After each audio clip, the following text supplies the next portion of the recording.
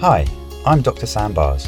Thanks for downloading this episode of the Youth in Education podcast, where we explore developments in education, research and policy that affect young people, primarily in the UK, with a range of expert guests.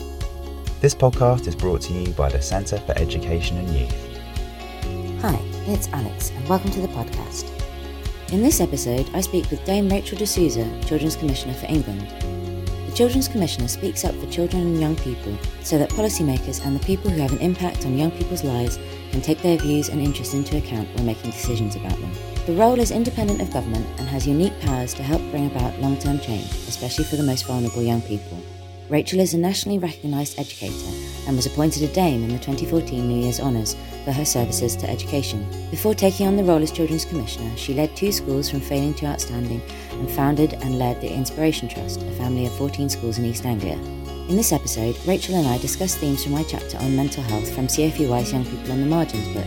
We explore Rachel's work on the topic so far, including young people's feedback in the Big Ask survey, one of the biggest ever surveys of children we've seen, with over 500,000 responses from young people in England aged 4 to 17. We also look to what is needed in the future of support for young people's mental health. I hope you enjoy listening. The Centre for Education and Youth believes society should ensure all children and young people receive the support they need to make a fulfilling transition to adulthood. Find us at cfey.org. Well, I am absolutely delighted to welcome this morning Dame Rachel De Souza to the Youth in Education podcast. Thank you so much for being here, Rachel. Would you like to tell us a little bit about yourself? Golly, so great to be here, Alex. My name is Rachel De Souza. I'm Children's Commissioner for England, but I've got a long history in my career of working in schools. So I started my career as a teacher back in Oxfordshire in 1991, moved to Tower Hamlets, which was very different. I think that's where I really learned to teach, and then worked in Luton for a while in a variety of different settings and set up my first academy. It was a Tony Blair sponsored academy in Luton in 2005-06. I think I was his number 57 or something.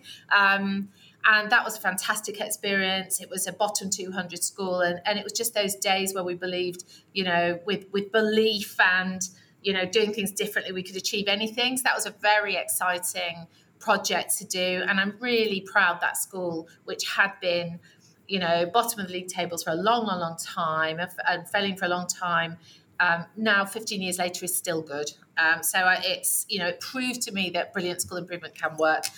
Then moved to Norwich and did Victory Academy, another academy in quite a different context, but still a sponsored academy. And then I suppose I was pondering what I wanted to do at that point, and some good colleagues who were Norfolk based, who became my trustees, approached me and said, hey, let's set up a local trust. Let's take the schools in Norfolk that have perhaps not been performing as they should and create a real trust for Norfolk, and actually North Suffolk, because we did go into Lowestoft. So last 10 years have been just the most amazing adventure, bringing together a family of schools, that spanned from Cromer to Yarmouth to Lowestoft to Norwich to Thetford. And what a brilliant team to work with, and what brilliant children and families. So having done my 10 years there, when I saw the Children's Commissioner's role come up, I just couldn't resist it. I thought, coming out, first of all, it's got to be the best national job, hasn't it? In terms of, your job is to protect and promote the rights of children, to amplify their voice, to government, to public service, to just make sure that people think about children when they're decision making for them. So it was, even though it was a wrench to leave my trust, it was such an exciting role. And I had to go through a horrendously competitive process. And at my grand age, that was, it was a real challenge. But I'm so pleased I did it. And it is a privilege every day to do this job. I absolutely love it. So. That's wonderful. Thank you. Yeah, you've had such an exciting career and so varied. And of course, the Children's Commissioner role, as you describe, is a really exciting position. And congratulations again on achieving it. It's been described as the eyes and ears of children in the system and across the country. You've touched on it a little bit already, but what does it really mean to you to be in that position and representing young people in that way? thought hard about this question. I mean, there was a point where I almost pulled away from going for it, because one of the big things about this role is protecting and promoting the rights, particularly of the most vulnerable. So that's, there's the job came into being after the Victoria Climbié death, where everybody, government, public services, wanted to do better. And it has a specific focus on protecting the most vulnerable, children in care. Now, my own mother actually is care experienced, was in care until she was 7 in an orphanage. And I knew the kind of that what that means to someone's life. I mean, she's 77 now, and still it's a big part of our life, that early experience. I mean, she was in an orphanage in Bavaria after the war in 1945, and then so didn't meet her own actual birth mother until 7 years later. Now, because of that experience of real lived experience, I understood the real profound importance of this role, and it was so close to me that I almost kind of thought it's too close. But I thought, look, we have to step in. We have to listen. We have to do better. We have to do more for these children. And also I felt, having had that academies and schools background, it was the one piece, I think, of the public sector and public sector reform where we were very fronty and outcomes focused, and that belief that all children can. And I thought, well, this is a chance to bring that outcomes focus, that success orientation to the most, those working with and the most vulnerable children, because ultimately, what do we want? We want them to thrive and to succeed and to have great lives. So I think that was kind of my thinking process about how. So it wasn't straightforward for me; it was complex. So I think that bit of the role, and I'm still getting across all the areas. I mean, this role covers, you're working with everything from youth justice, health, children in gangs, vulnerable children, children in care. There's an awful lot to get over. But so at the moment, it's still really exciting learning and thinking about all those areas and how we can do better. But my kind of, during that time, we've been doing a lot here, but I am formulating my ideas with system leaders and senior colleagues about how we can bring that reform thinking and that focus on, ensuring all young people success and thrive, and that bit of radical thinking to all public sector services that work around children, so that we can, really see some change. And I want that to be a central focus of my next 5 years. That's fantastic. Thank you. You've touched on a couple of things there that are really important to me as well. And I think that combination of understanding lived experience, but also, maintaining high aspirations and the goal of really helping young people to overcome challenges and achieve their full potential is something that's so important to us at CfEY as well. And a key part of our book, which was released earlier this year, Young People on the Margins, where I wrote a chapter about mental health, again, something that I have personal experience of. As you say, something that, where I really want to see positive change happening because it means so much to me. You have very kindly supported the launch of the book. Can you tell us a little bit about what you thought of it? Oh, I absolutely love that book. And in fact, I read that book when I was writing and preparing my application for this role, and it was very instructive. I thought what was fantastic was the way you took each theme from place-based working, mental health, a range of themes, and really explored them in depth with the lived experience of both the authors and young people, which I know is a CfEY, a real kind of that's what you do. I thought the book was great. It was needed in the sector, but I particularly loved your chapter, Alix. I said it at the time. I was at that time really starting to think about mental health in a more holistic way, and your chapter just you were such a great teacher in that chapter, because you really shared your own personal experience and then framed it in terms of how we can now positively make a difference, whether that's through education, whether that's through health support, in the range of different ways. So it was both deeply personal and incredibly useful. And I just love that writing. So well done. Brilliant chapter. Thank you so much. And I think the key messages from your chapter are very much aligned with what children and young people have told us in the Big Ask. And I think it's I'm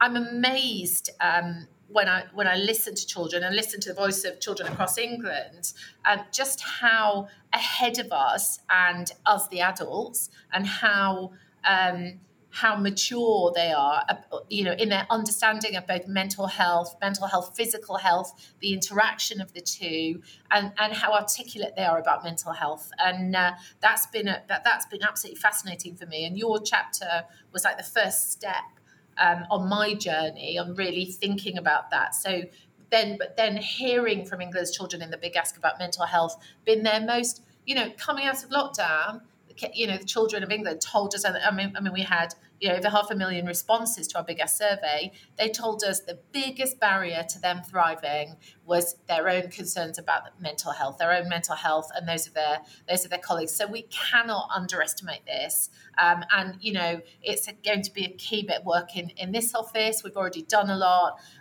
in this area, and we mustn't stop. It's they've given us that message loud and clear, but for me that started with your chapter. So I can't tell you how much I appreciate that. Thank you so much. The Big Ask survey was an absolutely fantastic piece of work. One of the biggest surveys of children we've seen. As you say, over 500,000 responses from young people in England aged 4 to 17, and a really varied backgrounds of young people contributing as well. And it was great to see that one of the kind of outcomes that you want to focus on following that feedback is mental health. Can you tell us a little bit more about, what your priorities are in that area and the kind of action that you're taking? Yeah, so I mean, the great news is that we've already been able to do a lot. So we hit the ground running. Here. So the 500,000 responses to the Big Ask and the clear message about mental health, I've been able to take that to ministers across government already. The education ministers, both the predecessor and Dame, really read it, embraced it, and have recognised the centrality of mental health issues. And we've been able to, yesterday I was with Secretary of State for Health, Sajid Javid, and I shared the Big Ask data with him, the voices of children, and he's absolutely given me a commitment that that's going to be central to on his agenda, and ensuring that the NHS delivery plan, the new plan, really delivers for kids. But what the voices of children have given me is the ability to go into ministers and say, look, 500,000 children, 6% of 4 to 17-year-olds are saying this. And this is what they're saying. These are their words. We can help you. We'll share that data with you, but you can't ignore it. And I think certainly my concern was that particularly in the NHS, which has so many priorities, my worry was that children's mental health was not being prioritised as it should. So yes, the 217 Act and the 217 Green Paper and all the good thinking about mental health had given us, a really good blueprint. The NHS have been funded, but then, for me, it seemed to get lost. It wasn't prioritised. There's a saying that all the NHS have told us that, within 10 years, all children's mental health needs, will have been met. Will have acted on that. Well, that's 10 years.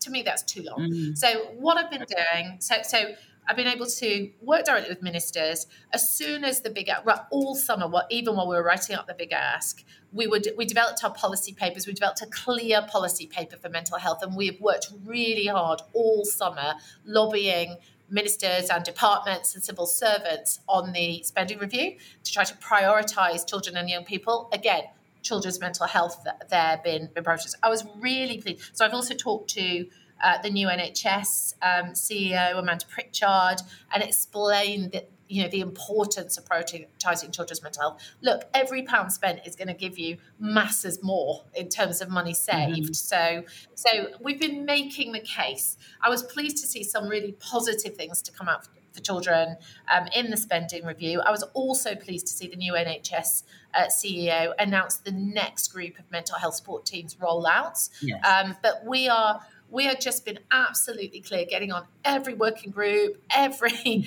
rollout group, to really explain what children want. And what do they want? Well, they're telling us their needs to be met early. They want them to be met. They want them to be met in a place that works for them, mainly school. So lots of them have said, they'd like their early concerns to be picked up there. They've talked to us been very positive about digital counselling. They want access to counsellors, but they also understand that they have a lot of control over their own mental health as well. So how they live, and they're thinking about activities, the online world, and a range of different things. We're working on all of those areas, both with government, with public services, and trying to make a difference. And get, job number one, get kids' voices there, influence policy. Yes, amplifying the voices of young people is really valuable and really important. That's something that we really care about at CfEY as well. And I think particularly when it comes to mental health, I can say from my own experience that being trusted and listened to and people taking your concerns and your feelings seriously really makes a big difference. So that's really good to hear. You mentioned that school is a really important place where support for mental health and well-being can be provided, and also where problems that are coming up can be identified early. Obviously, schools are under a lot of pressure at the moment with the catch-up agenda. They're juggling a lot of different responsibilities. Do you think schools are getting enough support to deliver that kind of care for well-being and mental health alongside the academic catch-up? Do you know, I think that's a interesting and complex question, because we could make it simply an answer about have they been funded enough, right? But actually, what I'm hearing, so when I look around schools around the country, and if there's one thing, during lockdown, I've made sure I've been everywhere. So I've been to schools from Gateshead to Bristol to Manchester, to Wythenshawe, to Grimsby, to Scunthorpe, and got in and talked to head teachers and children about these things. And one of the interesting things is you will see some schools having a really fantastic grasp of how they can have a whole school approach to mental health, how really understanding the things they can do, having fantastically trained senior leaders, staff, and an understanding of, right down to the nuance of the way we talk about examinations, or is actually going to really impact, anxiety levels in kids. And actually, if we just frame it differently, if we do that differently at 11, at 14, at 16, it's going to have a big impact. So I think we've got a groundswell of schools that really know what they're doing here and are really confident. I see other schools who are like, well, not quite sure how to do that. So, I'm pleased to see the funding that's just gone into training mental health leads in schools and particularly senior leaders in schools. I also think there's an issue around so many schools are committing funds to counselling and counsellors, for example, and they're doing it out their own budgets. As a school leader, as a trust leader, that's something I would do. And I'm seeing lots of innovative models coming. What the questions I'm getting asked more and more is, but what kind of counselling should we put in? But what works? But what, So one of the things I was talking to the health secretary about yesterday was get these mental health teams rolled out quickly, even if you can't have the full density coverage immediately. At least you could get some really good clinical governance, governance and support for leaders in this area, so they have a strong sense of what works. And I was talking to the early intervention fund team, who are like a What Works centre, who've done a massive piece of work on children's mental health and what works. The knowledge is there now. We know probably that CBT has been shown to be more effective than, say, say some mindfulness programs. So let's share that knowledge with head teachers. Let's make sure they know what sort of to be putting in, so they know how to support young people. I think the will is there. I think the money's going in. But I think one of our issues is, what should we actually be doing? So it's that whole school approach. It's those what kinds of counselling work. And then, of course, we've got the issue about the more serious end. And I think you and I both know that CAMS needs an approach now that isn't about moving deck chairs around on the deck. It's about rebuilding the ship. And, I'm really hoping to see the NHS with its partners grasp that nettle, and I'm lobbying hard for that. I think it should be a serious part of public sector recovery. Head teachers, so that school point, head teachers have looked into young people's lives during lockdown in a way they never got the opportunity to quite before, because we've been going into children's lives on, through Zoom, because we've been, really engaged with delivering that support and help. So I think the moment's now. I think we really need to rebuild our CAM system.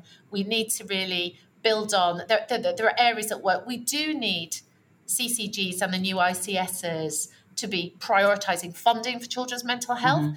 Tell me this, why when you've got, say, Grimsby and Scunthorpe next door to each other under the same health authority, why is one incredibly successful and positive, on the data in waiting times, and the other not? It's because they're not ring fencing funding in the same way. So we need that accountability for CCGs or the new ICSs to be looking at, which of these areas are really working. Hartlepool's fantastic. Some parts of West London are awful. It's nothing to do with, wealth and deprivation of areas. It's to do with what's been invested and, what priority it is for the CCGs and the new ICSs. So again, with ICSs coming in, let's use that moment to prioritise children's mental health.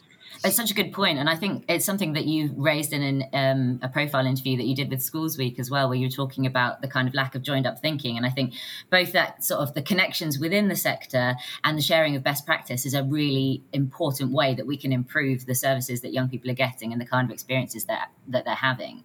In terms of, I'm aware that we're a little bit short of time now, and I don't want to keep you too long. We've touched on quite a few different factors there that are affecting young people's mental health. We've got the pandemic, we've got the impact of technology, we've got exam pressures. Is there anything else that you think is a significant factor that will impact young people's mental health in, say, like the next 5 years that we should be thinking about? Yeah, so a couple of things for me. One, and again, listening to children in the Big Ask and listening to young people in the Big Ask has kind of opened my eyes to, when you get 4 million kids telling you something, 400,000 kids telling you something, you feel, that we've got to take this seriously. So for me, I think the digital world, we've got the online safety bill coming. I think online harms is going to come more and more to the fore. None of us can help but have been shocked by some of the revelations that have come through around Facebook and Instagram recently. And I know they're through whistleblowing. I know we're looking into them, but